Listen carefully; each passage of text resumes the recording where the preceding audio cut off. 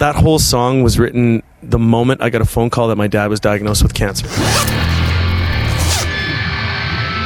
Hey, this is Johnny from Art of Dying, and this is a Listen In podcast.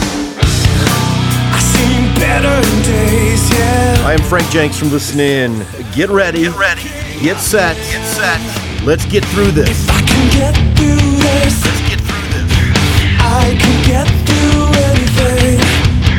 If I can make it through this, I can get through anything. That whole song was written the moment I got a phone call that my dad was diagnosed with cancer. And I was at my day job in Vancouver where I sold futons, and I was the only one there, and I just locked the door, grabbed my acoustic out of the back that I always have there, hidden.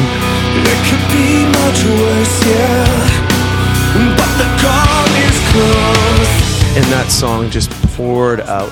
Like, really? It was done in about 3 hours, literally thinking about myself, how I was going to deal with, oh my God, my father has cancer, he might die, and trying to put myself in his shoes. I'm dealing with the phone call. What's he dealing with?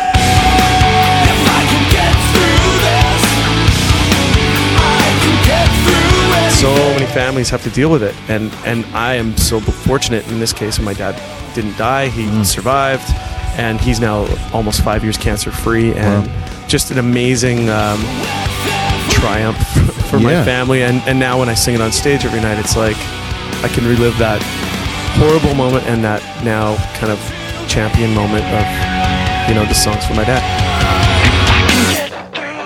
I can get through that. If you cut me wide open, I can cut you some slack. If you come when I'm leaving, I might never be back. I know it's not easy, it's a matter of Johnny Hetherington reliving the sadness that turned into greatness. Get Through This is on Vices and Virtues from Reprise. I'm Frank Jenks. Songs like this must be turned completely up.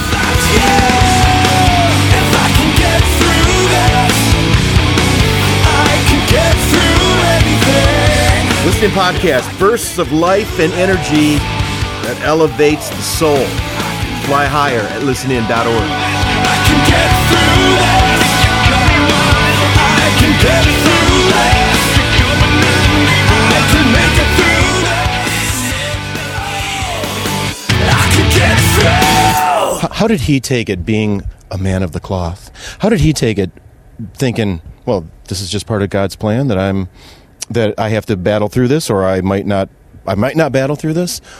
Or was he like pissed? I think he was pissed. Yeah. I think he was. I